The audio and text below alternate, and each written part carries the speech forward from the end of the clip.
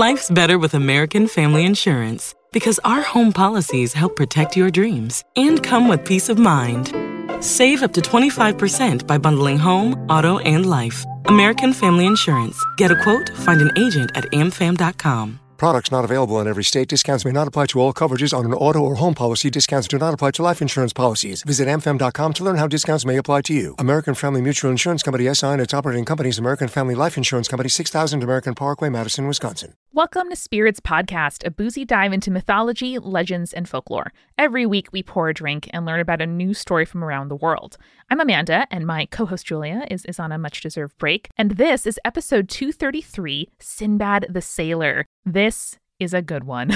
There are frame narratives in frame narratives. There is a story with unpredictable twists and turns to someone like me who's never heard the story before, and something that has influenced a lot of pop culture. And that's always one of my favorite things to talk about here on Spirit. So I think you're all going to really enjoy it. I would love to thank the people who joined our Patreon over the last week. Afternoon Star, Alex B, Joe Vito, and Chingaling21. Thank you so very much for prioritizing supporting independent creators in your budget. It means a lot. Thanks to our supporting producer level patrons, Alicia, Allison, Brian, Deborah, Hannah, Jane, Jessica K, Jessica S, Justin, Keegan, Easelkins, Liz, Megan Linger, Megan Moon, Phil Fresh, Polly, Captain Jonathan, Malachi, Cosmos, Sarah, Scott, Skyla, and Zazie, and those legend level patrons: Audra, Chimera or Change, Clara, Drew, Jack Marie, J Bebe, Key, Lotta, Morgan, Necro Royalty, Taylor, and BM Me Up, Scotty. We love preparing our Patreon rewards for you, like recipe cards that you can get for every single episode, both an alcoholic and non-alcoholic version, the episode notes where we listen back to our buzzed recording and give you links and comments and sort of behind the scenes look at how the episode was made, and many other things, including even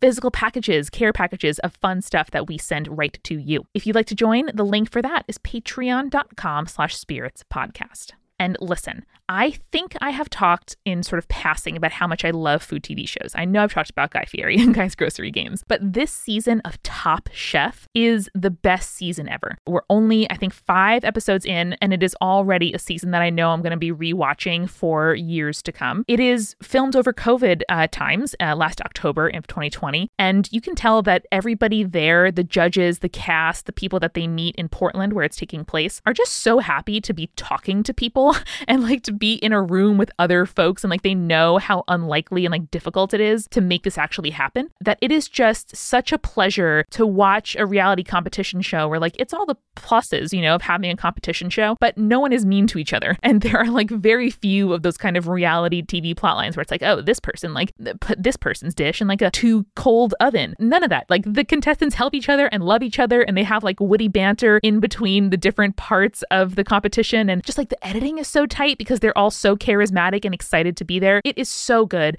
And if you've never watched Top Chef, or you're kind of like, Padma Lakshmi, like I know she's around, like what is that show about? It's a really good one to get into. So my recommendation this week, Top Chef.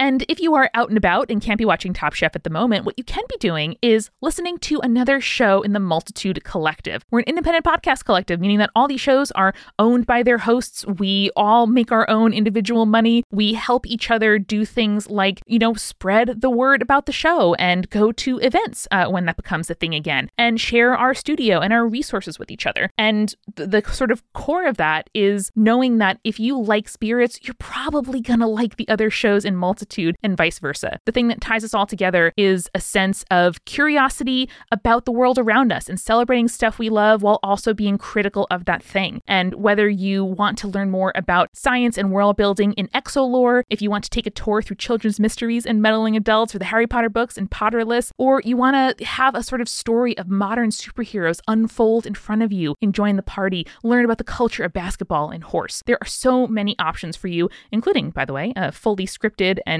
casted and sound designed sitcom called Next Stop. So tons to offer. Go to multitude.productions to check out all of our shows, or search for Multitude in your podcast player. That'll also bring up partner shows we work on, like This Is Good For You with Nicole Perkins and My 90s Playlist with Tracy Clayton and Akoto Oforiata. So listen, this story of Sinbad the Sailor has so much to offer. I'm going to get out of the way and let you enjoy it. So please, everybody, enjoy Spirits Podcast episode 233, Sinbad the Sailor.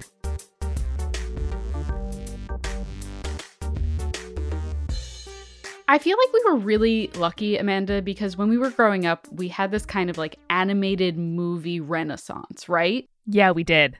I didn't even think that those kinds of movies were exceptional until they stopped being made, or they're much rarer, and this time made by, Pixar and company. So we totally grew up exactly in the Disney, cartoon feature 90s phase. Yeah, I mean, Disney at the time was putting out movies like The Lion King and Mulan and Aladdin and Pocahontas. But it wasn't just Disney either. Like DreamWorks was out there putting out really incredible stuff too. Like Prince of Egypt, obviously a classic. The Road to El Dorado was one of my favorites. I used to watch. I ran that VHS to the bone. Oh, yeah. I broke it, I think. I watched it so many times. But what I want to talk about today is one that I feel like kind of gets overlooked in this sort of oeuvre of 90s and early 2000 films. And that is Sinbad, Legend of the Seven Seas. We're obviously not going to spend a lot of time talking about Brad Pitt and Catherine Zeta-Jones and Michelle Pfeiffer as the goddess Eris for some reason. Because, why is there a Greek goddess in a Arab story? Who knows?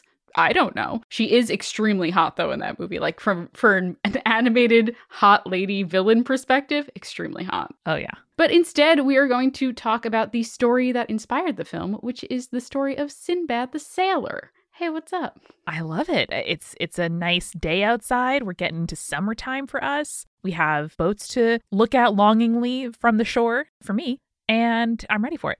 All right, great. So to get us started with Sinbad the Sailor, we should talk about 1001 Nights, which our Western listeners might know by its other name, which is Arabian Nights. In case you haven't heard of 1001 Nights, it is a collection of Middle Eastern tales collected from various authors, translators, and scholars from all over Western, Central, and Southern Asia, as well as North Africa. So the origins and history of the Nights is pretty tangled, and like anything with a complex history, is hotly debated among historians. I love a hot debate among historians. I know, there's so many when it comes to the Nights. There's so many. I wish I could just do a full episode on here's what historians are fighting about this time with 1001 Nights. But not the time or the place. One of the prototypes that might have inspired 1001 Nights, as we know it, is a Persian book, which is called The Thousand Stories. And that ties itself to the Nights that we know mainly because of the framing device that it uses, which we'll touch upon in a moment. But despite its name, however, the Persian The Thousand Stories only features about 200. Oh no, that's a failure of marketing. Unless, is it like a sampling of the 1,000 stories that we're told? Perhaps. Who can say? I believe it's an incomplete fragment, and so therefore we don't know exactly how many stories, but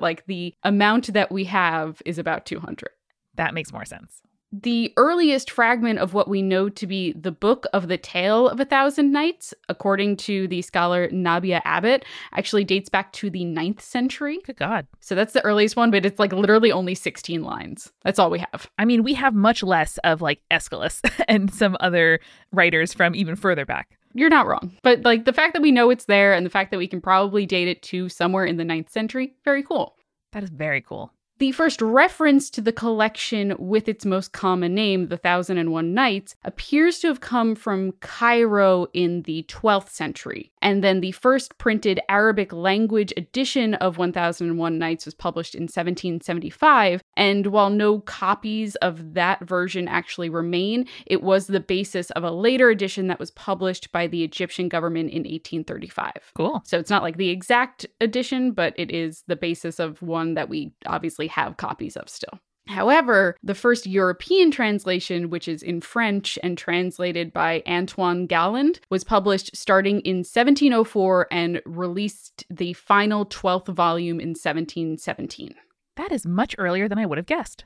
And is even much older than the actual Arab language version that was published later by a good 60 years. Pretty impressive. Yeah. Yeah. Kind of sad, though. You would think that the Arabic language one probably should have come out first and not the French one, but here we are. Was there an edition in Farsi or something? Or was it just not bound and published in that form until that time? It was just not bound and published in that form until that time. Cool. So Antoine Galland published those versions, became extremely popularized, released 12 volumes, and it was based on this Syrian medieval Arabic manuscript, as well as these oral tales that were relayed to Galland by this man from Aleppo whose name was Hana Diab. And Hana Diab kind of was like, hey, here's stories that I have heard from like when I was growing up, and you can include them in your book. And he was like, great, awesome. Hopefully he was compensated properly. I was just going to say, I bet there was not a royalty split when there should have been. So, just want to put that out there. Probably not. A quick side note on the manuscript that Galland used for his translation, because again, it's one of those things that scholars kind of are hotly debating. Interestingly, the dating for this manuscript is contested because, of all things, the types of coins that are mentioned in the text does not really compare to real-life coin issues from time periods. Oh, fuck yeah, dude. So I don't know the exact details, but God, I kind of love this stuff because it gets scholars to just start writing these really fun passive-aggressive papers about how their colleagues are wrong, because obviously this fake coin is a reference to this real coin and not that real coin, David.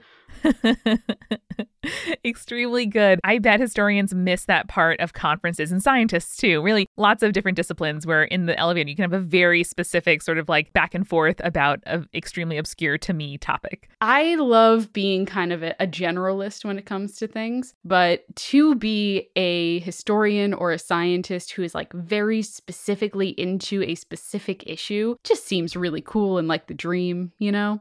It does. I think there's a bit of grass is greener, syndrome going on, but that sounds so cool. Probably. For the record, this Syrian manuscript, again, is not a complete manuscript, hence why Galland had to supplement his translation with these stories from Diab.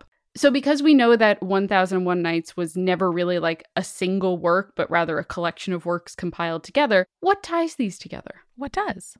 As I mentioned before, Amanda, 1001 Nights has a framing device. I love framing devices. So Julia, important. We love a framing device. I love framing devices. I love it. It is like the single best takeaway from doing an English degree is an appreciation even more so than before about framing devices and metatext, which is like the stuff that wraps around a story, like the book and the binding and all that kind of good stuff. Yeah. This framing device that 1001 Nights uses has been around since at least that early Persian manuscript, The Thousand Stories. The framing device probably deserves an episode all on its own, but I will give the shortened version here and maybe we'll revisit it at some point because I really like it. So this is the story of Shahrazad. So once, long ago, there was a Persian king whose name was Shahryar, who was married, but discovered that his first wife was being unfaithful to him. So he decided, rather than remarry and allow himself to be cuckolded like that again, unacceptable, he would marry a new woman every day and have her beheaded the next morning so that she wouldn't have the opportunity to dishonor him that way, which is like big yikes. I think I'm going to hop into JSTOR and sort of see what scholars have to say about this, because that is just such an escalation. And I wonder if it's dramatic escalation, if it's like, supposed to be a bit of a farce or an exaggeration, or if there is any kind of precedent, because like, what the fuck? I do know that I haven't read a lot of translations of 1001 Nights. I have read one, maybe two, but I do know that it is well known for being raunchy at times, in a fun way, in a fun storytelling way. And so I would not be surprised if this was supposed to be like somewhat comedic in the sense that like, oh yeah, that was a big kind of overreaction by that dude. Yeah. He makes his bloody way through all of the women with noble blood in his kingdom. And then finally he's like, well, who am I going to marry next? And the vizier, the kind of like political... Julia, I've listened to Wicked. I know what a vizier is. Or you've seen the movie Aladdin. You know what's up. This guy, not evil though. So he offers up his own daughter, Shahrazad, as the next bride. In some versions, it's like Shahrazad is like, hey dad, I got this. Yeah. I'm going to volunteer. And he's like, no, please don't. And she's like, no, I got this. But here is a great description of Shahrazad from Sir Richard Burton's English translation of the Nights. Shahrazad has perused the books, the annals, the legends of preceding kings, and the stories, examples, and instances of bygone men and things. Indeed, it was said that she had collected 1,000 books of histories relating to antique races and departed rulers. She had perused the works of the poets and knew them by heart. She had studied philosophy and the sciences, arts, and accomplishments. And she was pleasant and polite, wise and witty, well-read and well-bred. She would have been a great co-host to Spirits. She would have been. You can replace me with her. It's fine. I'm okay with that. Listen, maybe we can alternate. Maybe we can have a third co-host on. It'll be fine. All right, great. But she sounds incredible, right? She's great. Yeah.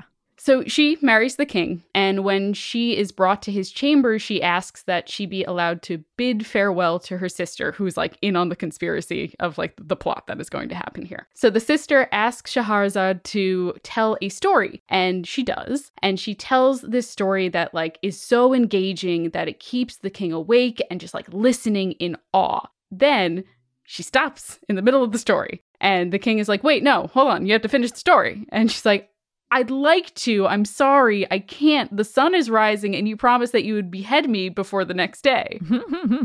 And the king's like, well, shit. Okay, I really want to hear the end of the story though. So, okay, I will spare your life for one more day so you can finish telling me the story tomorrow night. The next night, she finishes the first story but starts telling a second story. That's it. Even more exciting than the first one. And then she stops again halfway through, and the king does the same thing so that she can finish her story. This is why I can't read whips, Julia. This is why when I am going through Archive of Our Own, reading more fan fiction for White Collar or Suits or my favorite USA Network dramas from the late 2000s, I have to check the box for complete only because the experience of waiting for the next installment is too much for my little heart. Well, luckily for Shahrazad, that like too much for the heartness is what keeps her alive. I love it. So the king keeps her alive day after day. And at the end of 1001 Nights and 1,000 Stories, Shahrazad is like, I'm sorry, I have no more tales to tell you. But at that point, the king is like, very much in love with her and like can't even consider killing her. And so they stay together. Incredible. And this is really quite a kind of romance novel trope as well. Or rather, it shows the things I love about romance novels, which is where you start and you're like, I know that in the end they're going to get together, but how the fuck do they get there? And just knowing that it's sort of like an impossible situation that the author still finds a route through. It's like a locked room mystery, you know, where it's like, I know there's a solution. I don't know what the hell it is. Yeah. I love that. And Amanda, that's just the framing device. Sinbad is one of the stories that Shahrazad tells the king and is among one of the most famous of the stories that comes out of 1001 Nights. Ironically, however, the Sinbad story itself also has a framing device. We love it. Probably because the story predates the 1001 Nights publication and stuff like that and existed as its own standalone story. So obviously they would have needed a framing device for it at its own time. But the story begins in Baghdad, specifically around the reign of Harun al-Rashid, who's a real person, who ruled from 789 to 809. Wow. The story kind of starts with this poor man who is known as Sinbad the Porter, who is walking the streets of Baghdad, lamenting of his lowly status in society. He's like, my feet are tired. I've carried people's stuff for my entire life. This blows. So he rests on a bench outside of a rich man's home. And inside he can like hear all of this music playing, can hear people singing and laughing. Like a breeze goes by and he can smell this delicious food and wine. He looks by and he sees the courtyard of the house with its beautiful trees and plants, and there's birds singing in the trees. And he just kind of exclaims like, oh, this is unfair. All of this is unfair. Some people just have all the luck and all the fortune, and it's just not right. However,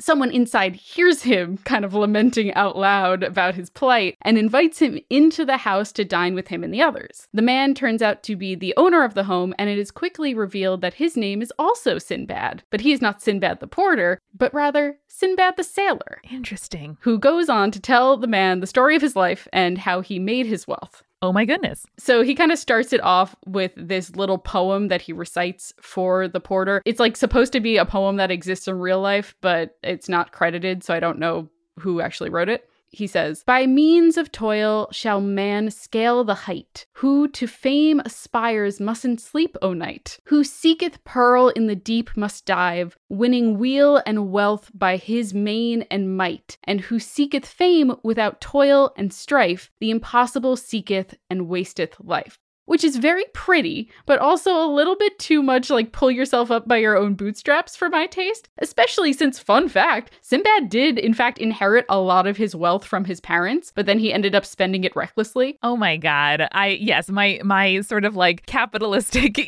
like social climbing, can't you just try alarms were totally going off there. This poem does transition us into the tales of Sinbad, his 7 voyages. So this is Sailor Sinbad sort of self-aggrandizing, and like self-mythologizing to poorer Sinbad, who probably is like getting a good meal and off his feet for finally an hour. 100% what's happening here. So Sinbad is like, I'm going to tell you this story, have some wine, eat some food. It's going to be great. I also want to say this was totally my fantasy. When I was first out of college and living in like Upper Manhattan, I would walk down to the Upper East Side, which is like quite an affluent neighborhood, and just sort of like linger outside of beautiful brownstones and sort of fantasize about like an old person being like, "Young lady, you look like you're up and coming and need a hand. Let me give you my brownstone." The true New York dream. Oh yeah, like anytime I'd give up a seat on a subway or hold open a door for somebody, I didn't need thanks, but I wouldn't have said no to like an inheritance, you know what I mean? Yeah, you want someone to be like, "My children are spoiled and don't deserve my money. You struggling artist, you should take my millions." Yeah, to be clear, I'd love the relationship. I'd love to learn their wisdom, be their friend, hang out. Just saying, it would be nice. It'd be nice. So Sinbad's first voyage took place after he had lost all that inherited money. And so he set off to become a merchant sailor in order to make ends meet. He found that sailing super appealed to him and began to become like a really popular merchant in the ports that he would visit and began to make some money. Great, classic. However, as we all well know, the sea is a particularly perilous place. So one day he and his crew docked up against a small island that seemed to not have any other inhabitants. So the sailors start making a fire to kind of cook themselves some food, only to realize very quickly that they were not on an island at all, but rather on the back of an enormous whale. Oh my God.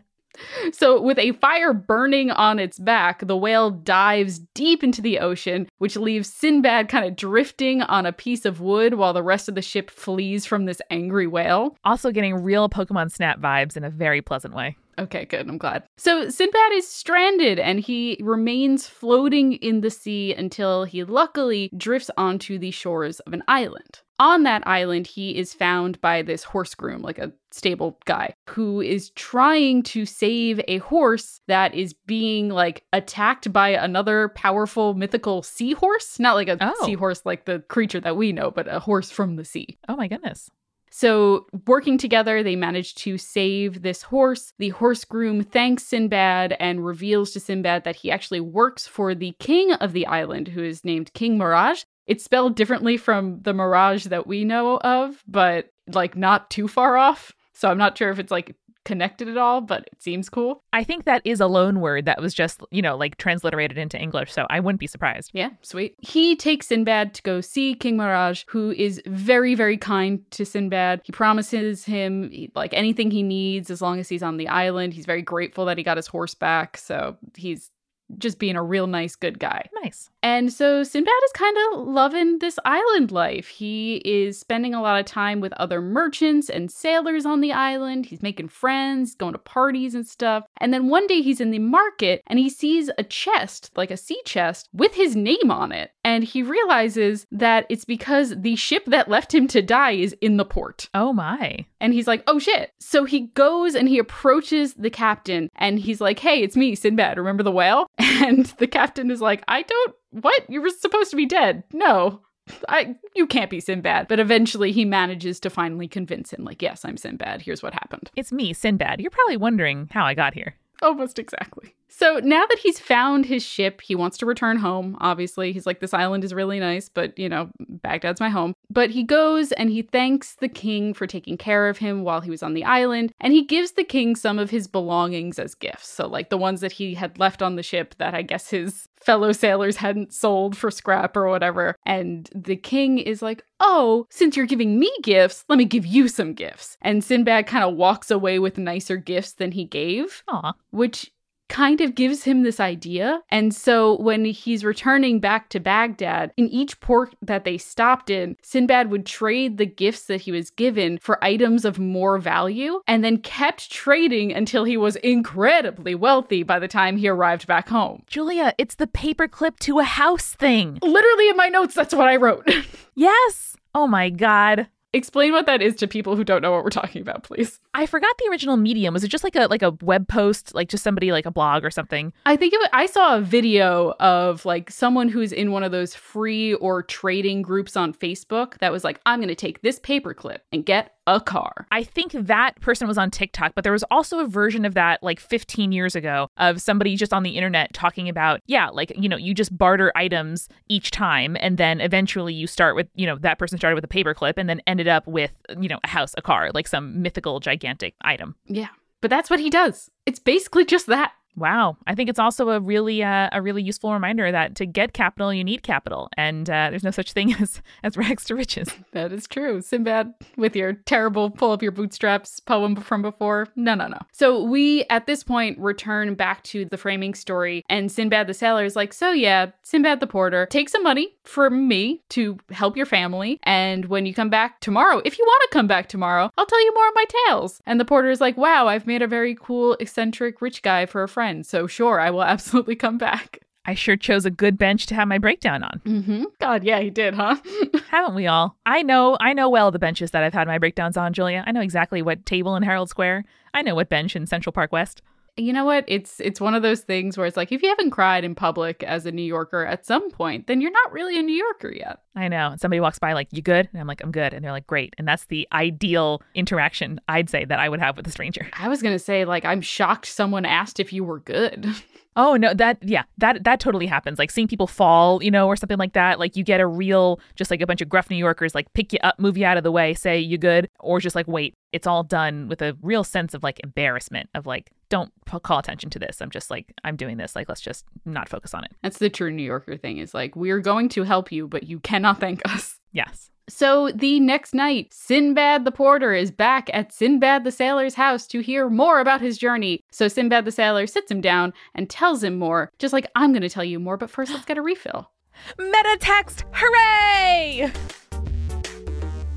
We are sponsored this week by Calm, which is a sponsor that I'm really happy to have the chance to talk to you all about every few weeks because it is so important to have like mental health check-ins with yourself. And I use my nightly Calm app as a way to just kind of check in with myself. Like, how am I feeling today? Am I anxious? How is my sleep going? Do I feel focused? Do I feel unfocused? Like, what's going on? And Calm app, whether you are using their meditations, their soundscapes of like lovely like rain, you know, or calming sounds around you, or listening to a sleep story as you drift off, building that time into your routine where all you're doing is just that little bit of kind of mental wellness for yourself is so important. Over 100 million people around the world, including me, use Calm to take care of their minds. Whether you're trying to sleep more, stress less, just live better, Calm is a great way to do it. So for listeners of the show, Calm is offering a special limited time promotion of 40% off a Calm premium subscription at calm.com/spirits. For those of you who are not New Yorkers, that is calm.com/spirits for 40% off unlimited access to Calm's entire library. Calm.com/spirits. It may not surprise any of you that me, tender-hearted, inside kid with big feet, I'm a size 12 women's shoe. That's a 10.5 men's shoe. Hard to find shoes in that size. But I also get blisters at the slightest, like I tighten my shoelaces and I get blisters. And I was so delighted to learn that the shoes that Rothy's sent to me did not give me blisters. I wore them sockless to do my laundry as a little just like, you know, outside the house. Let's go, you know, a few hundred feet, see how it goes. It was excellent. Wore it on a long walk around the neighborhood. Excellent. Gonna plan to wear it on a road trip where I don't even have the option of going back for a different pair of shoes because I like them that much. And I am so confident that they are comfy, they are stylish, they're some something that go with a lot of different outfits, Rothy's is great. And no matter where you take your shoes, they are also machine washable. They are fully washable. You can literally put them in the washing machine and they'll come out looking great. They're durable, they're flexible, and their thread is made from repurposed plastic water bottles, which I think is great. Upgrade your closet with washable, sustainable, stylish shoes and bags from Rothy's. Plus, they just launched men's shoes, so be sure to check them out for you or a guy in your life. Head to rothys.com/spirits to find your new favorites today. That's rothys.com/spirits. I know that as a person with generalized anxiety disorder, my brain is often kind of lost in thinking about what ifs and worrying about what's going on around me. And when our new sponsor, She's Birdie, reached out to us, I thought that this would be a really great option for anyone who would feel a little bit safer and a little bit more secure and kind of take one of those worries off your mind by carrying around a personal safety alarm. She's Birdie, they're easy to carry and simple to use. And when you activate them, it's like pulling, a lock out of a padlock. Like you kind of pull the top off really quickly. The alarm emits a 130 decibel siren and has a flashing strobe light. So if you ever need it, hopefully you never do, just having that in your pocket, if it'll make you feel safer, I hope that this is an option that you check out. It is not dangerous. It is not illegal anywhere like pepper spray or whatever. It's something that you can feel confident to use without the worry if you ever need to. It is also very stylish, very millennial. They come in multiple colors and they have a sturdy keychain so you can attach it to your keys, your bag, keep one in your backpack, one in your purse. It's just, I think, a good option to look for if it is something that will make you feel more secure and take one of those anxieties off of your mind. So if that is of interest to you, right now She's Birdie is offering our listeners 15% off your first purchase when you go to shesbirdie.com/spirits. Go to She's Birdie, that's spelled SHESBIRDIE.com/spirits for 15% off your first purchase. shesbirdie.com/spirits. So since we're sailing with Sinbad in this episode, I wanted a more nautical drink, and I was remembering a time where I was at this beachside bar and they had a drink called Tomorrow We Sail, which I really liked. I love that.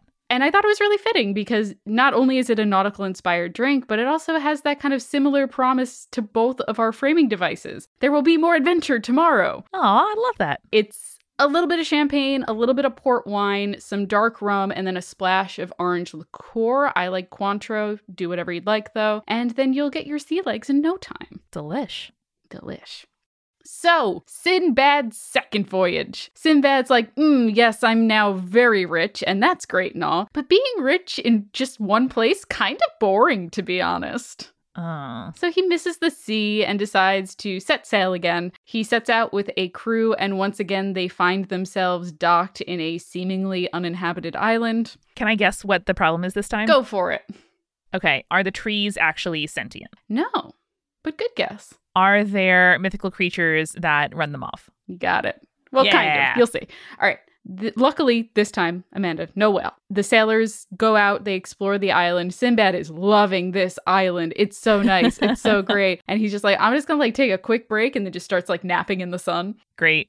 However, by the time he wakes up, he realizes that the crew has once again left him behind. God damn it, Sinbad. They're just like, we couldn't find him, so I guess we gotta go. Oh, man. So, stuck on this island, Sinbad decides to explore it a little bit more. He's like, maybe I'll find my way off if I just kind of look around a bit. He discovers this massive white orb and then quickly realizes that it's not an orb at all. An eye? It's an egg.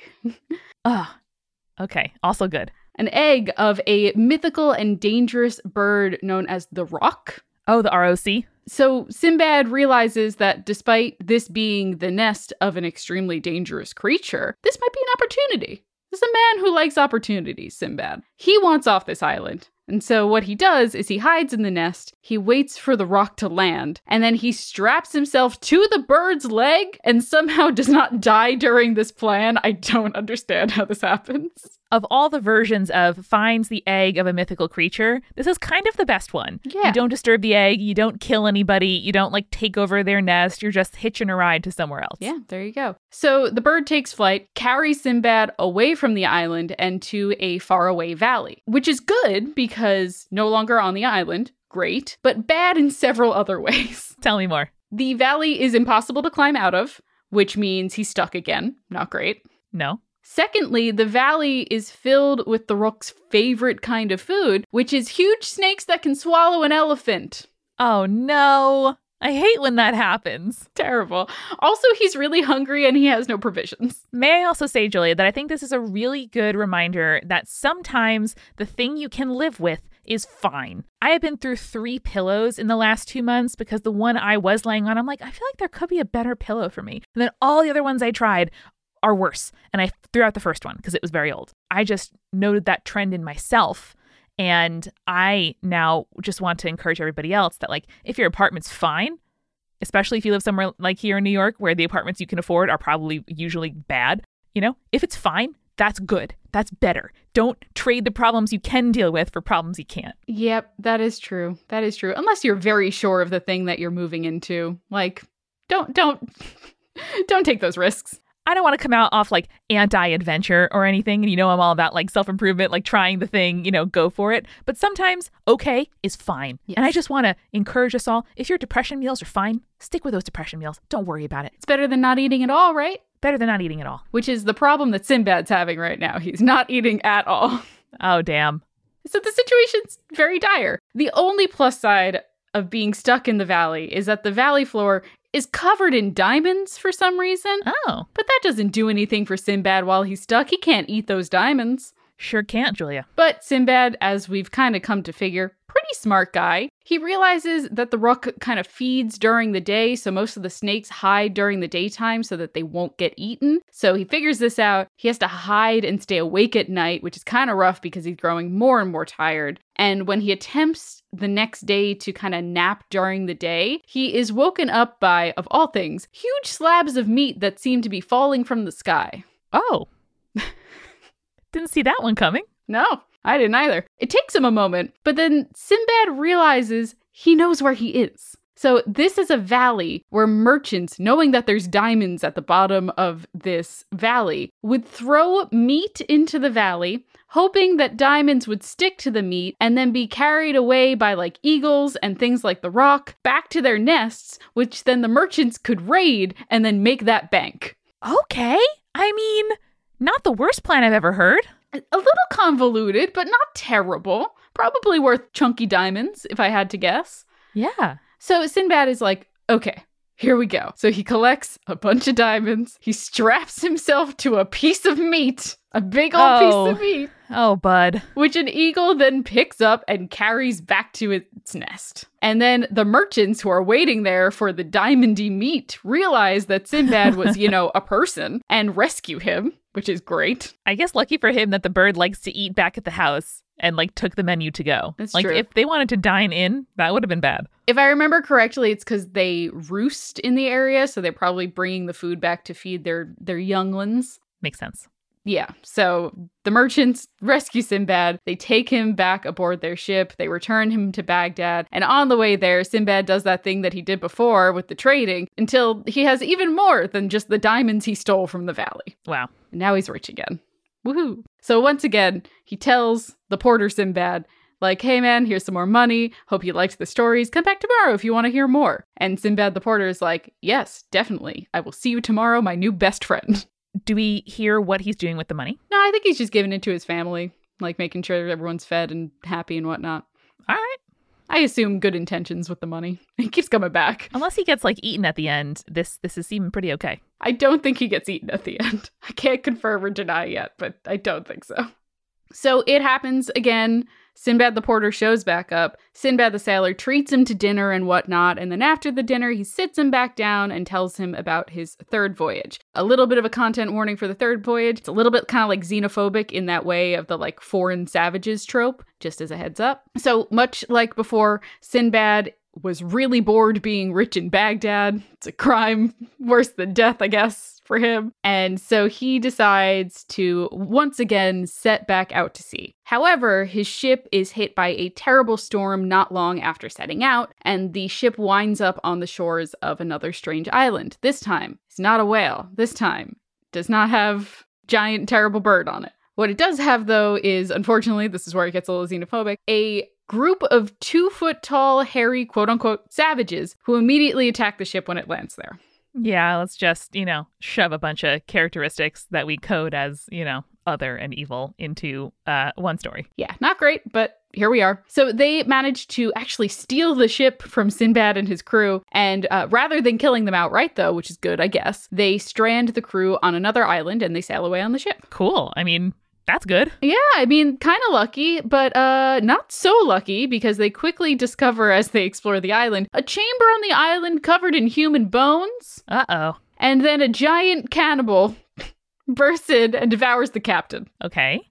Like a literal giant, like he is like legendary giant status. I meant that sounds good for the people of the other island who did not ask to be, colonized by the ship. That's true. That's true and fair. So the giant leaves the rest of the men after devouring the captain, but the men kind of quickly realize there's no escape. There's no way of getting off this island, and this giant's just going to keep coming back and eating us. True to form, the next night the giant returns and eats another one of the crew members, and they very quickly realize that this is just gonna keep happening unless they do something about it. So Sinbad, as we know, has a lot of wild plans. And so he comes up with another one. This one less wild than the stuff with the bird, but still kind of buck wild. The sailors attempt to build a raft for themselves out of driftwood, and then they ambush the giant while he's sleeping in his chambers. They stab him in the eye with a flaming stick. Oh no. And then they escape from the island on their various rafts while he's in pain. Side note, this story is very, very similar to the story of Odysseus and the Cyclops Polyphemus. Almost like beat for beat, kind of. Wow.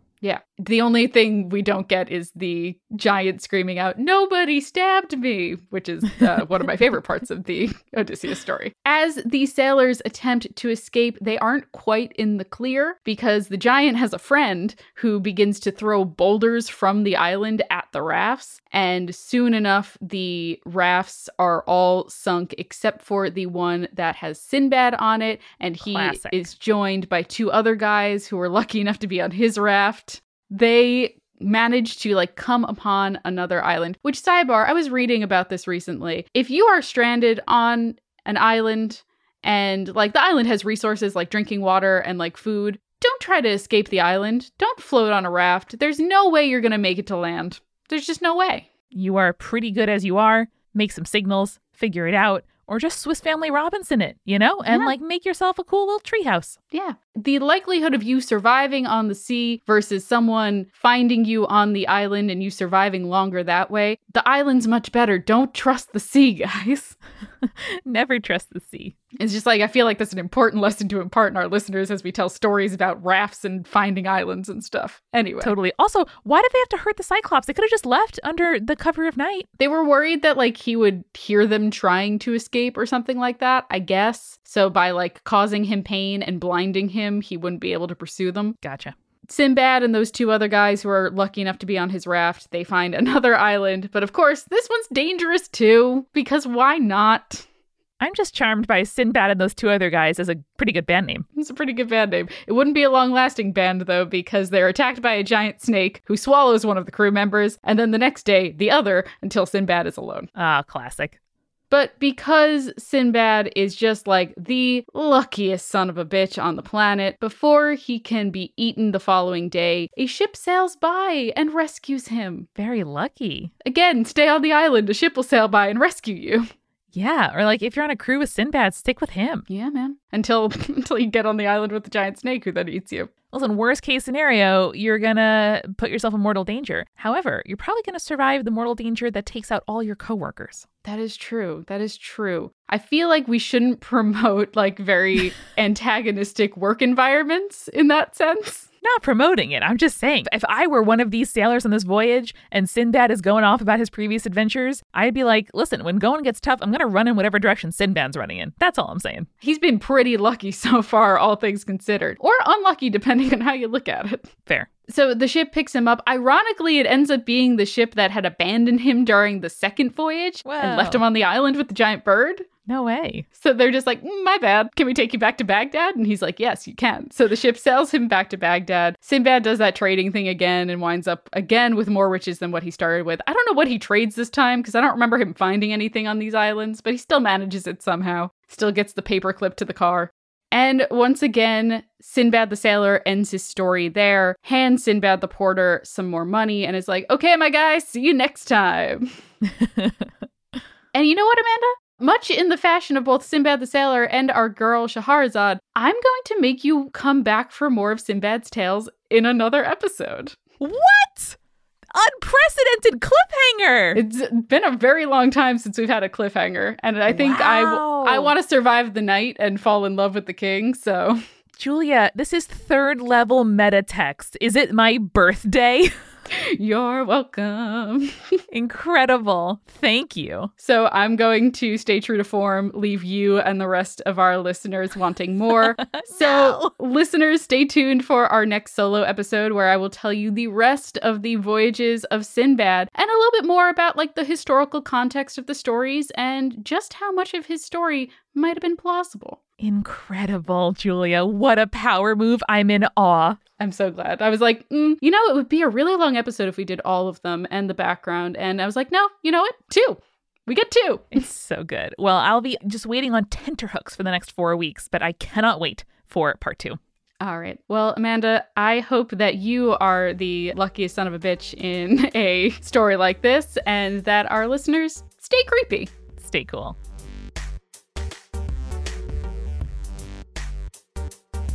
Spirits was created by Amanda McLaughlin, Julia Shafini, and Eric Schneider, with music by Kevin MacLeod and visual design by Allison Wakeman. Keep up with all things creepy and cool by following us at Spirits Podcast on Twitter, Instagram, Facebook, and Tumblr. We also have all of our episode transcripts, guest appearances, and merch on our website, as well as a form to send us your urban legends at spiritspodcast.com. Join our member community on Patreon, patreon.com/spiritspodcast, for all kinds of behind-the-scenes stuff. Just $1 gets you access to audio extras with so much more available too. Recipe cards, director's commentaries, exclusive merch, and real physical gifts. We are a founding member of Multitude, a collective of independent audio professionals. If you like Spirits, you will love the other shows that live on our website at multitude.productions. And above all else, if you liked what you heard today, please share us with your friends. That is the very best way to help us keep on growing. Thank you so much for listening. Till next time.